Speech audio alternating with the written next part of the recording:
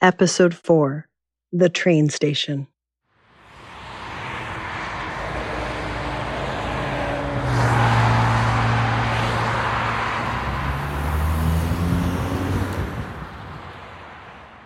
There's this one freeway in Orange County, and when it ends in the middle of a big intersection, it sort of spits you right out in front of this old Spanish-style house on the side of the freeway.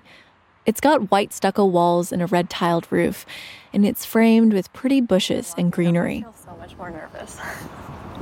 I've passed by this place I don't even know how many times, and now I'm actually walking up to the place. It's kind of crazy. The most noticeable feature of this place is the big green sign out front. It shows a picture of a hand and the words psychic, palm, and card reader.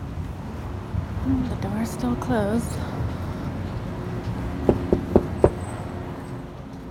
No one has ever let me in, but I could see through the glass front door. The waiting room had a couple of beautiful couches, glass tables, and a couple of decadent, old-fashioned lamps. That's one of the first things you see when you walk in, and there's this beautiful waiting room. Paulina spent much of her childhood driving the 5 hours to get here, to this house by the side of the freeway. Because this house is the famous train station that was packed with people, shuffling in and out all the time. The place where Bobby and his family had been living and hosting blowout parties for years. It was an old house. I remember the stained glass windows. Almost all of them were broken or chipped, but they never wanted to replace them. There was this special lead design that no repair guy could redo. And so it's a pretty neat place. It really is. Paulina had always had a soft spot for it, but visiting the train station and living there would turn out to be two very different experiences. After their wedding, Paulina and Bobby moved into this house, specifically Bobby's old bedroom where they used to battle over video games as kids. Bobby's family had spruced it up for them with a fresh coat of paint and a new carpet. They just kind of made it nice for us. And a lot of my stuff was already dropped off in there. So it was honestly a really smooth transition. It didn't feel tough. We just spent so much time there, and I was so used to that house. At first, it all seemed really sweet and welcoming, but being there felt different than it had before. Now there was something new about it, about the house and her husband. Because, she said, Bobby's family was treating her differently. Starting on that very first day, when Paulina was just beginning to settle into her new bedroom, Ruby, her new mother-in-law, walked in the door. I'm 17, I'm sitting in my head covering, and she's like, I just want to tell you something. Just so you know, my son is gold. And she's like, and he's gold, and I could get any girl I want. So if you want to go, it's just a snap of my fingers, and I can have another one of you right here. And all the girls want my son. I sent Ruby a letter to respond to these claims, and I didn't hear back. But Paulina said in this interaction, she knew that something had changed dramatically, that practically overnight, her role in this family became different. It felt like my relationship started to shift from day one. Day one, when she had that conversation with me, I viewed her differently. And from that moment, every day, it just kept getting weirder and weirder.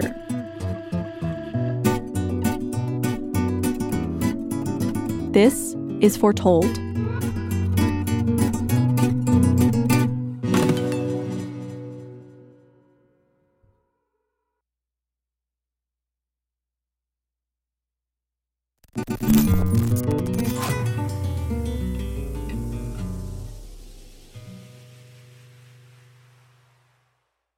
Paulina had spent most of her 17 years preparing for marriage. And now finally, she had done the thing. She got engaged and had the elaborate 3-day wedding. She knew what was expected of her next. The expectations in my mind, like, weren't too crazy. Like, you know, just wake up and make sure everything's cleaned, serve your father-in-law coffee and whoever else is at the house, stand up, you know, if someone walks in the room, you know, you're cooking breakfast, lunch, and dinner, go to the market, and that's like how you like make them proud.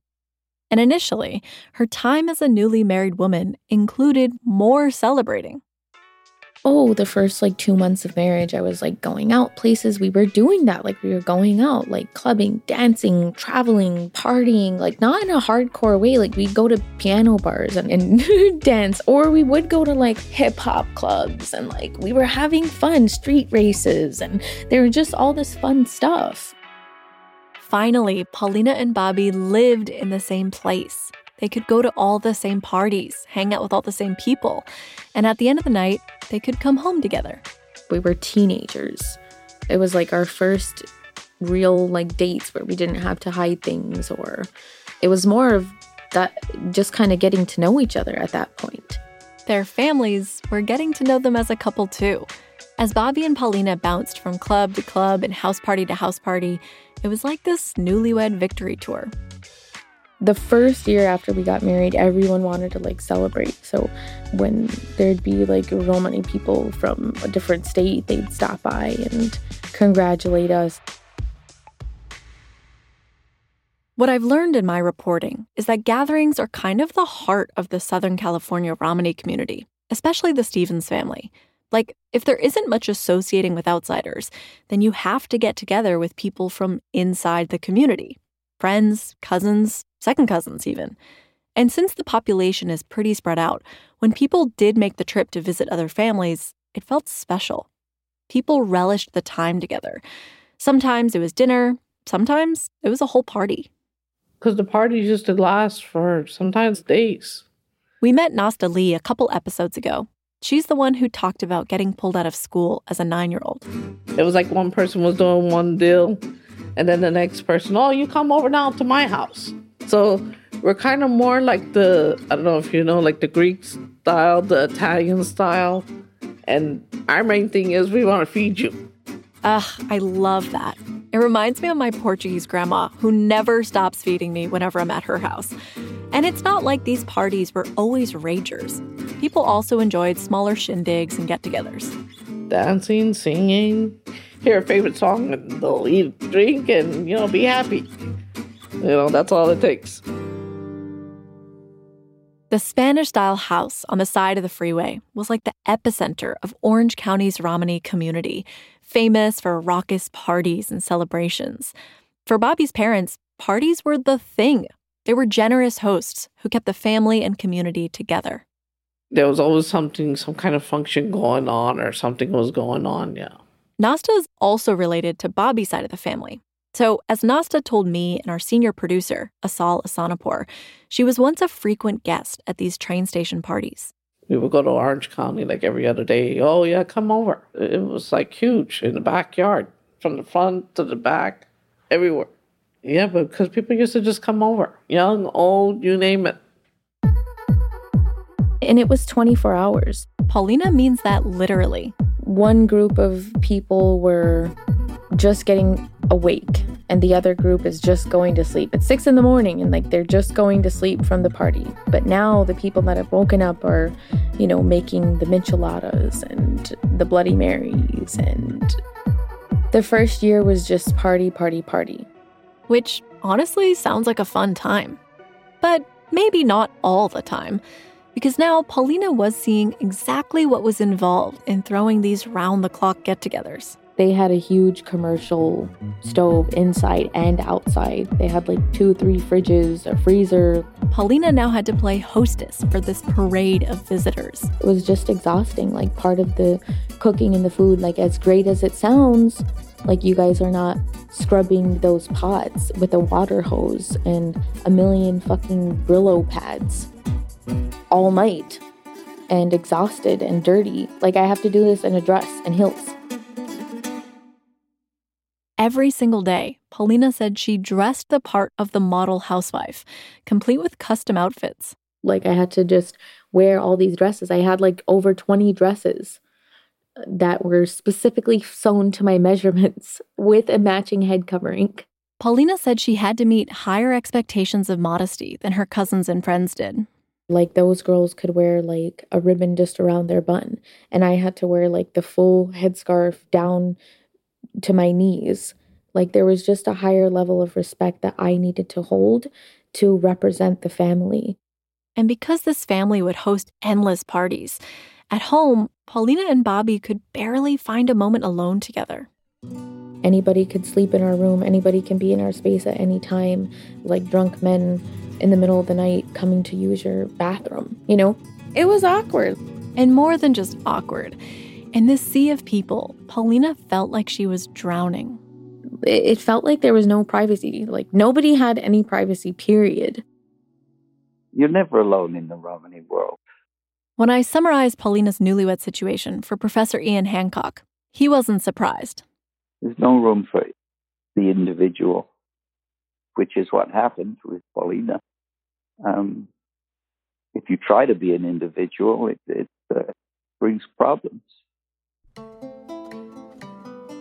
Paulina was barely 18 years old. She wanted to travel abroad, but she said her in-laws wouldn't let her. She wanted to learn how to drive, but she said they wouldn't allow that either. And all of that isn't unusual. When I asked John Paul and Ruby about this in a letter, they didn't respond. But I have some court documents from Bobby's perspective. And he wrote, quote, "Women of our culture customarily do not drive." Bobby said he drove Paulina around at her request. But Paulina said she started to feel stuck at the train station, at the perpetual party by the side of the freeway. So even though Paulina was constantly surrounded by people, she was growing increasingly lonely. What was really difficult was letting go of my family.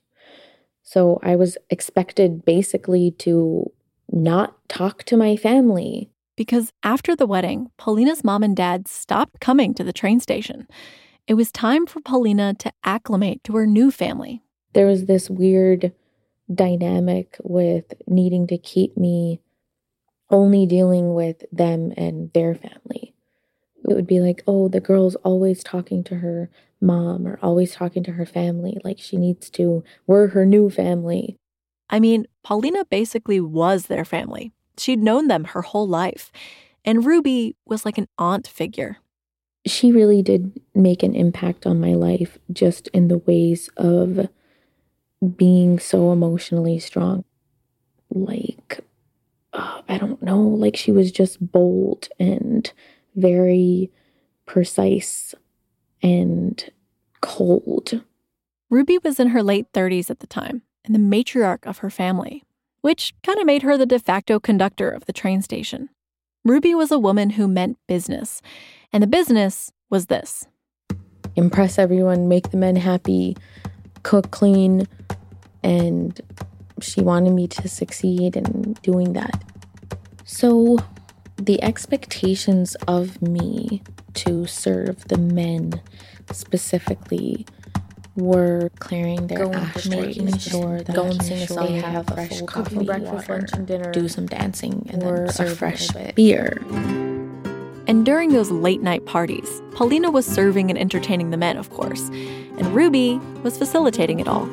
And she felt bad. Like, my mother-in-law would come in and say, I know you're tired. Like, I know you're exhausted. But your father-in-law really wants you to sing. You know, don't worry about cleaning the kitchen. Like, please just perform and serve a little bit. He wants to see your face. He wants to make sure that you're, you know, doing what you gotta do.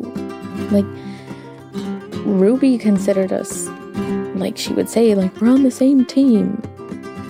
And I believed that at the time, like, we were. Like, we both just wanted to make the men happy, I guess. Now that Ruby had a daughter-in-law, the two of them shared the load. So her getting a daughter-in-law was like a big relief. She was like, ugh, like, finally. Paulina said they became almost like partners. Because Paulina wasn't just helping Ruby with the cooking and cleaning and entertaining and coffee making and cocktail mixing and hosting. They both also ran the psychic shop in their house, giving readings to customers who stopped in. Paulina felt like she had a lot to learn from Ruby. we were all sitting in a very close proximity to each other, and she never really disagreed with anything I would do. You know what I mean?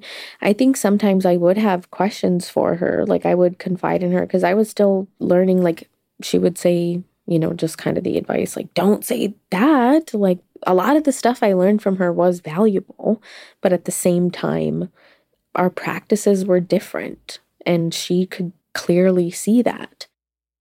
From what Paulina tells me, Ruby's style was a total deviation from what Paulina grew up doing. My mom was really progressive, like in her work. She did a lot of meditation, and she would go to her clients at the beach, and I felt like I'm going into one world into a complete other. Because Ruby's style was not New Agey at all. Ruby's routine was more spiritual. Like, we would have to open the doors by a certain time, like the 2 big French doors, and we'd have to light an incense and like put it next to this Buddha statue. And there's like this big Jesus crucifix and like all these spiritual figures and these giant Catholic candles all over the walls. It was a strong, like, religious, superstitious kind of practice. But in some ways, she couldn't help but admire her new mother-in-law. I felt that working with her was cool because I got to see her little routine and her vibe and just the way she was with people. But it was hard to separate the personal stuff and the business stuff. Like, well, I was cooking all day, but I also have to run the office, and there was really no hours. The house is across the street from a shopping plaza and a nightclub. Customers wandered in all throughout the day, and sometimes late at night. We were just always open. Paulina says some days they'd stay open until 2 a.m. because people would wind up there when the nightclub closed. And sometimes Paulina and Ruby could make an impromptu couple $100 in a night. If we were cooking or having a party night that night, we'd keep the office open. Like, why close it? You know what I mean? Like, we're missing out on business when we're already awake. So might as well open it.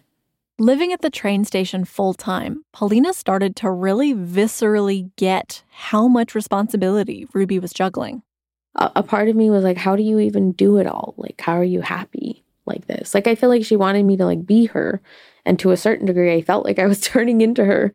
Day by day, Paulina began to settle into the relentless routine of daily life.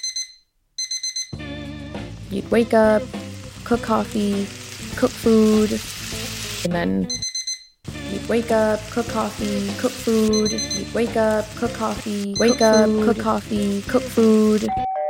If someone came like for a reading, you'd like give a palm reading, and then you'd wake up, cook coffee, cook food, just cook food, and eating and cleaning, drinking, sometimes smoking occasionally. Cook coffee, cook food. Those were our days.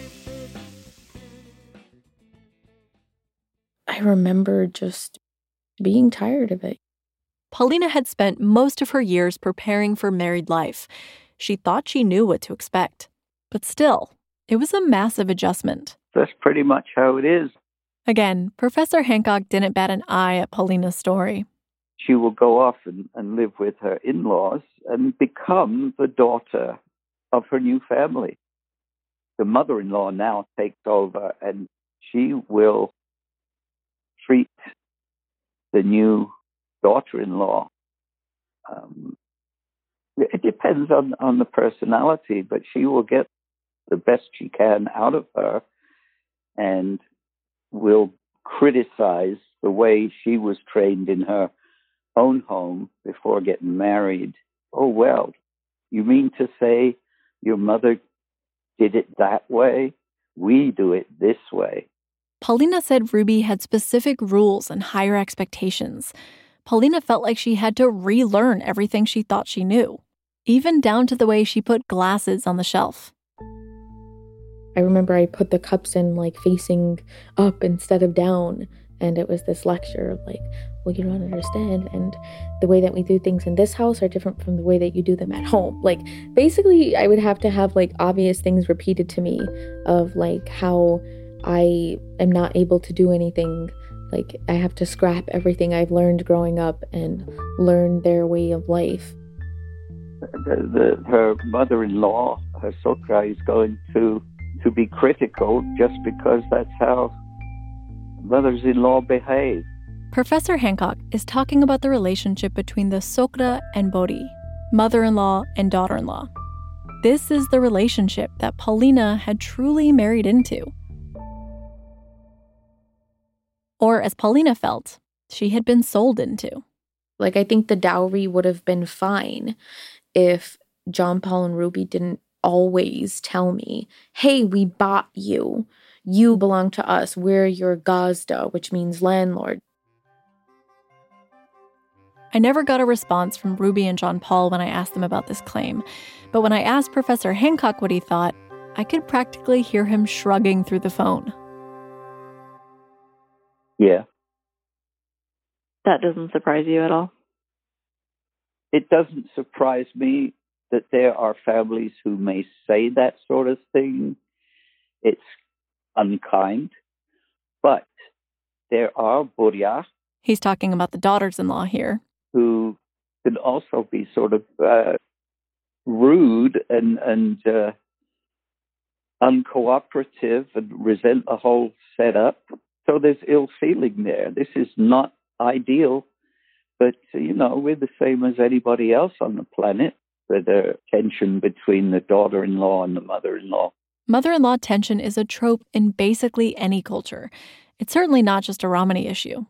That's why it's impossible, dangerous even, to generalize about what gypsies do, what Romani Americans do, because you're going to get a huge spectrum. It's just that this family was pretty far to one end of the spectrum.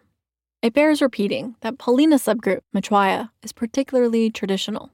The Machwaya have carried their culture through 500 years of slavery, through the Holocaust, preserving their identity across the generations. Ruby herself once had to do exactly what Paulina did. She was once a new daughter-in-law. She, too, had to move in with her new in-laws and serve them and get used to their rules. In fact, Paulina said she remembered one time that Ruby seemed to understand exactly how she was feeling. She'd be like, I hated my mother-in-law so much growing up, and now I'm just turning into her. As you know well by now, I haven't been able to talk to Ruby, but I've been trying to put myself in her shoes here. Because the way Paulina describes it, Ruby had had a hard time acclimating to life under her own mother-in-law's roof. Maybe Ruby wanted to help Paulina, to pass along the tools that she'd used. And one of those tools for acclimating was this. She has this saying where she's like, there's a switch in your mind and you just have to turn it off. Paulina said that was Ruby's advice. Shut off your emotions. Don't even think about them. Block it out, block it out, block it out. But that was not Paulina. She wanted to talk about how hard she was finding the pressures of marriage. She needed comfort and empathy and hope that things could change. But Bobby couldn't give her that. He would just say, well, it's just my parents and blah, blah, blah. Like, he just tried to make excuses for them. His parents were just his life. Like, it felt like he was married to them. Sometimes Paulina barely felt married to Bobby. She said sometimes he would stay the night at a hotel down the street. I reached out to Bobby for comment, but he wouldn't talk to me. Again, Paulina said she was told not to think too hard about it. Block it out, block it out, block it out. But she couldn't. I told some of his cousins, like the female cousins who I was very close to, and it was a competition of how bad the husbands are. It was like, oh, well, at least he didn't do what my husband did, or at least he doesn't do this, or at least he didn't have a kid with someone else. And so I was like, okay, I'm not going to get through to anybody really.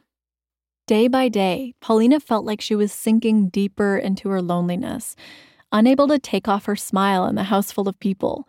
She had no one to turn to for comfort. So if I wanted to cry, I'd have to literally lock myself in the bathroom. And even then, I'd get people nobody had any privacy, period. So there was nowhere to go. It was just, if I was crying, it would have to be probably in the shower, like secretly. But someone finally realized that something was off. Someone who could just tell from looking at Paulina that this wasn't right for her. She never looked at happy. Nasta Lee. She just went through a lot, a lot of stress. Nasta said that whenever she stopped by the train station, she would always check on Paulina, who the family calls Nina. I thought maybe Ruby was a little bit strict on Nina a little bit, but that's the mother-in-law's duty to do what she needs to do for the daughter-in-laws to teach them, So Nasta would keep an eye out, try to suss out the situation. Like I would give her the eye, is everything okay? Do I need to tell your mom something? Because if there was anything going on, by the time I got there, everything looked all too sweet and everything was okay, But when I'm out of the picture, it's probably a totally different story. Nasta could tell it was all getting a bit too much for Paulina. She recognized what Paulina was going through because she had experienced something eerily similar. Nasta knew there could be a way out of this situation, but she worried it wasn't open to Paulina, that it was too late. That's after the break.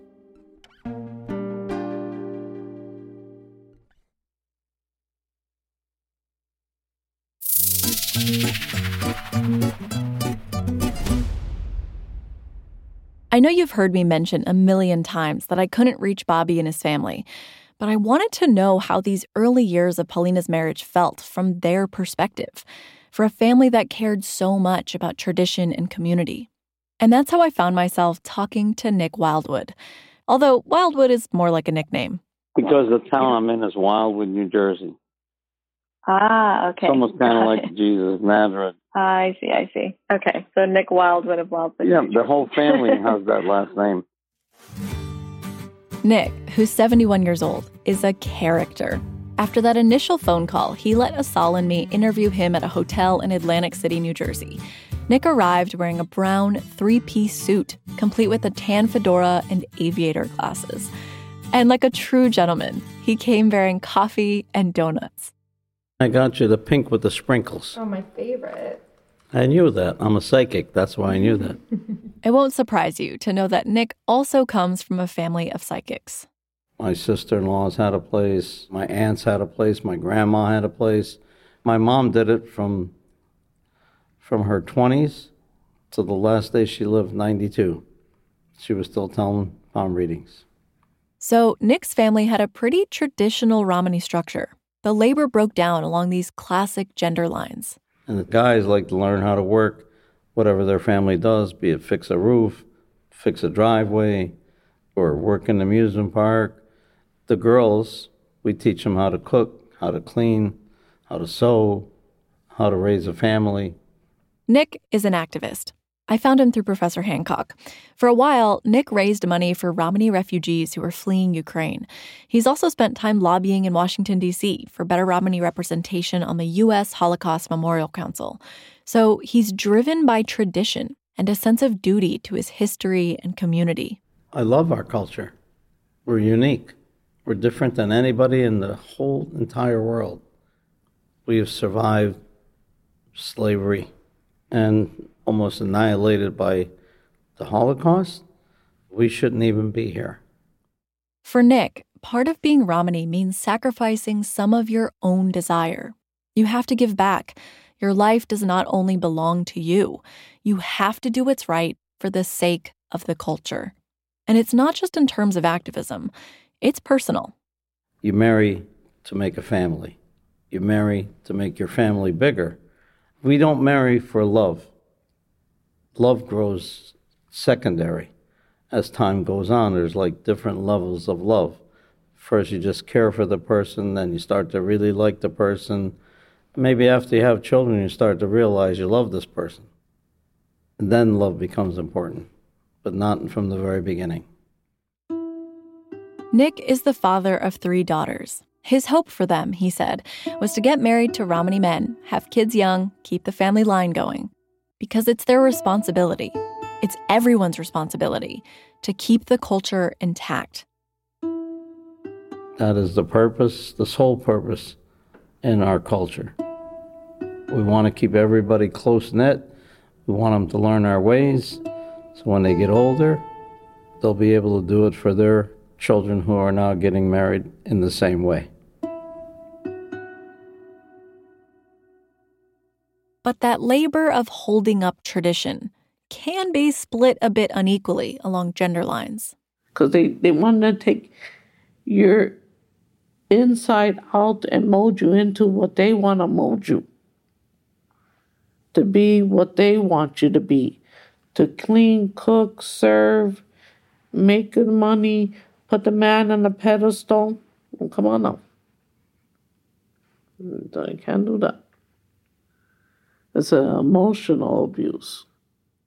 Paulina's cousin Nasta said, in her own experience as a married woman, it was really hard to do so much domestic labor in the name of tradition and to be expected to want to pass it on. It's very hard for a woman, especially when you have kids, because you don't want to see your kids go through what you went through. Because Nasta has a daughter who also had a hard time adjusting to married life. I feel like all of us girls in this culture went through the same thing. Brenda Lee sat on the couch beside her mother, wearing a long floral skirt. She had these beautiful, flashy nails with these little evil eyes on them. Brenda is 24 years old and has already been married twice. Her second marriage had ended less than a year before we met. Brenda said both of her relationships came with the similar expectations that faced Paulina. The endless cooking and cleaning, helping the in-laws. And for Brenda, she was also expected to learn the Romani language. No one ever really taught me how to talk in Romanes. And they would tell me, why you don't know that much words? Well, because I never grew up around it. My mother never taught me, and, that's something I had a problem with them because they would talk to me in Romanes and I wouldn't understand them.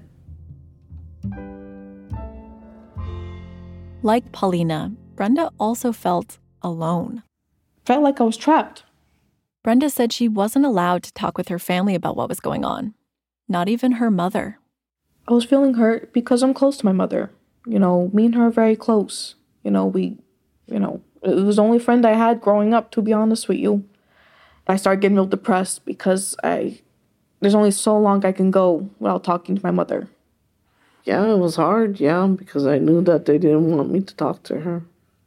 But what else I'm going to do, If I was to call up or say anything or just to say hi, they would turn the words around. But that's why we said, okay, we're not going to call.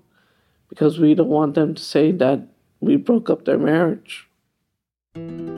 That's probably exactly what they would say. A lot of our marriages are breaking up because the mother and father-in-law meddle in their business. Because Nick Wildwood believes that each Romani person must ensure that their culture survives, that responsibility comes down to every individual, every husband and wife, even every in-law. Like if I had a son, I'd be proud to have a daughter-in-law in my house. I'd actually treat her like she's my real daughter. I'd have great respect for her, just like if she was my daughter. But even Nick admits that sometimes the relationship between parents and daughters-in-law can become untenable. Some people, because they had to pay a dowry for her, now think I own your body and I could do whatever I want. And that's how you break up a marriage. So according to Nick, yeah, some in-laws are doing it wrong. They're not upholding the traditions properly. But Brenda says she did try to uphold the traditions. And after 2 failed marriages, she's changed her mind about them. Now Brenda and Nasta think the fault might lie with the traditions themselves. I don't care for the traditions no more. I really don't, because they're stupid. To be honest with you, they're stupid and it doesn't make no sense. And I don't really see what's the point in it anymore.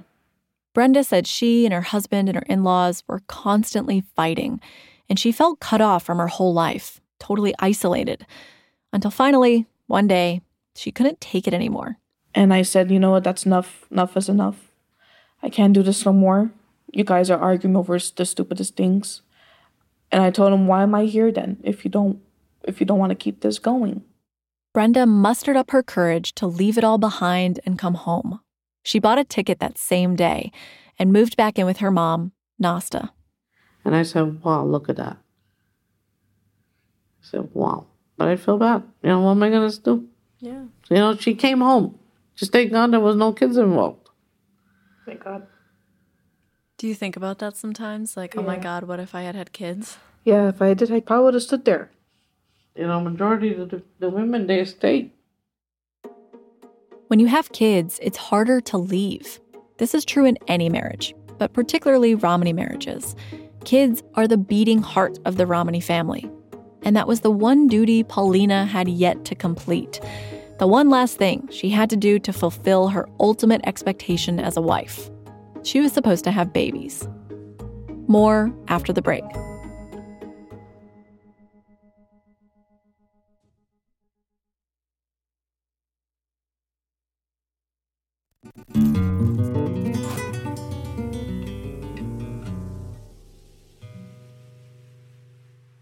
About a year and a half after her wedding, Paulina pulled a tarot card for herself using one of those random online tarot card generators.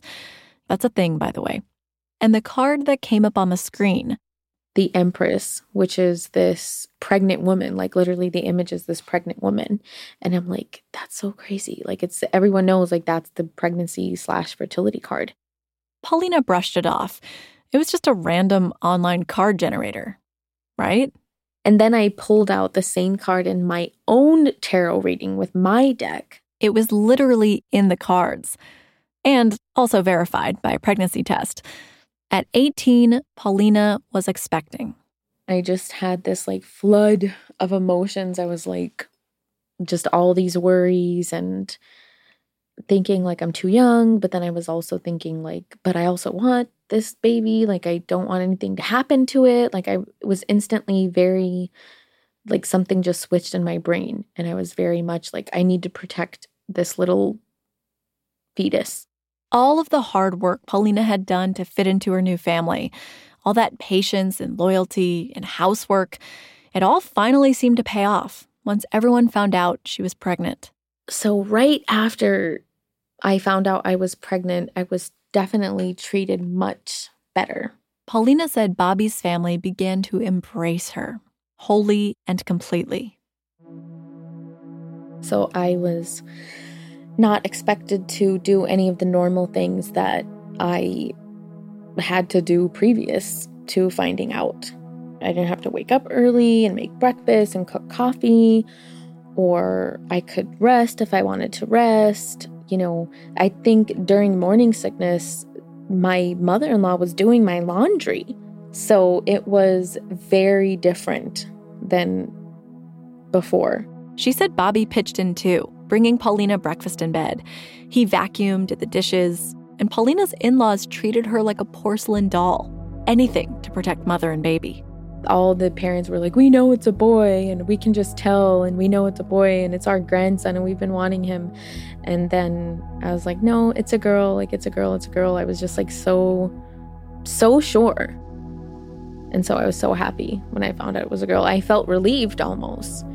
Like, oh, it was a girl, so it's like my child or something.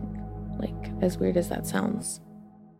In the fall of 2014, Paulina gave birth to a baby girl. Like, the moment she was born, it felt like someone poured, like, warm liquid of, like, love. Like, just from the very top of my head. Like, I just was in love, complete. Like, no drug will ever compare. Like, it was just, I don't know, it's like a pretty amazing thing, I guess. And Bobby was right beside her. They were a perfectly happy little family. At least for a few hours.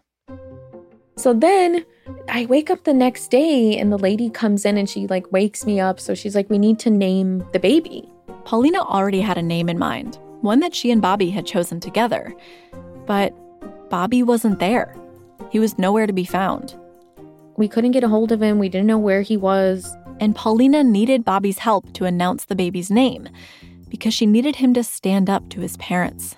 His parents wanted to name her Diane after their grandmother. Bobby's parents were going ahead with naming the baby what they wanted.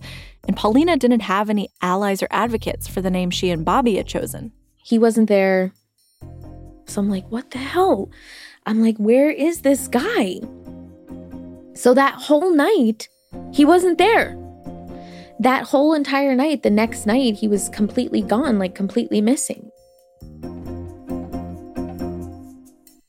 The next day, finally, like someone finds him and he's like sleeping in the hospital in one of the waiting rooms. And then on top of that, his parents wouldn't let us name her, you know, the name we wanted to name her. They said, you can do that for the middle name. We want her to be named Diane. So I was extremely upset with him and I had to sign the paper and I'm like, I don't agree with this. And he's like, I do too, but I have to do what my parents say. So then we signed the birth certificate and it says Diane.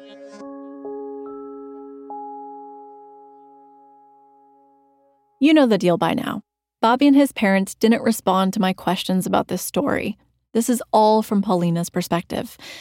And Paulina said she was determined she'd never call her baby Diane. To this day, everyone calls her by her middle name, the name Paulina and Bobby chose. And on the day when Paulina and her daughter were released from the hospital and went back to the train station, there was a crowd of relatives waiting for them. Another party.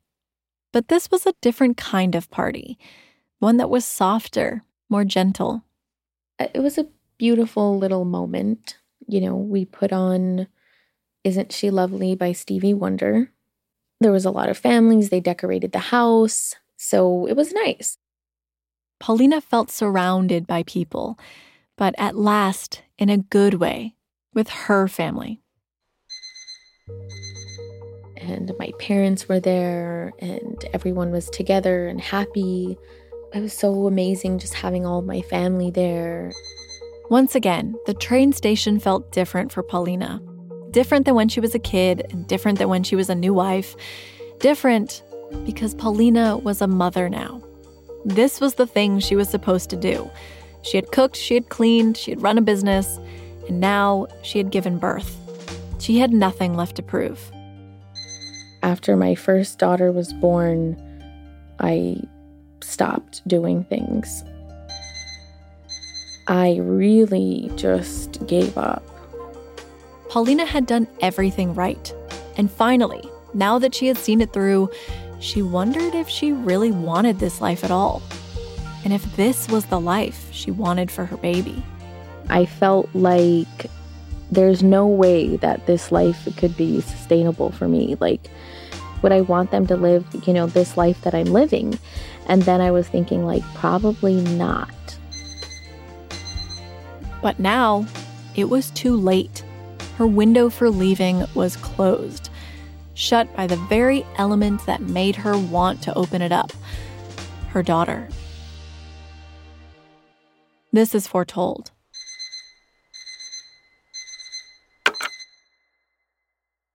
Next week. That's when I started feeling like I'm stuck and like I'm trapped. And that's the hard part. Like, you know, that's where most of this like began. It was a recent thing. Like I literally just woke up and I was like, I can't do this anymore. This episode was created and hosted by me, Faith Pinu, with Asala Sonapur, senior producer. Alex Higgins, producer. Lauren Rabb, assistant editor. Avery Trufelman, editor. Sue Horton, editor. Jasmine Aguilera, editor, executive producer. Hiba El-Arbani, executive producer. Dr. Ethel Brooks, Romani cultural consultant. Mike Heflin, audio engineer. Vadim Kolpakov, 7-string guitarist and composer. Alex PGSV, composer. Fact-checking on this episode was done by Helen Lee, Lauren Rabb, Asala Sonapur, and myself. Our theme music was composed by Vadim Kolpakov and Alex PGSV. Other original scoring is by Vadim Kolpakov, Alex PGSV, as well as Alex Higgins. Thanks to Shawnee Hilton and Kevin Merida. Thank you also to our marketing and creative services team, Brandon Sides, Dylan Harris, Carrie Shemansky, and Kayla Bell. and to Scott Wilson for his research from the LA Times Library Desk. And thank you for listening.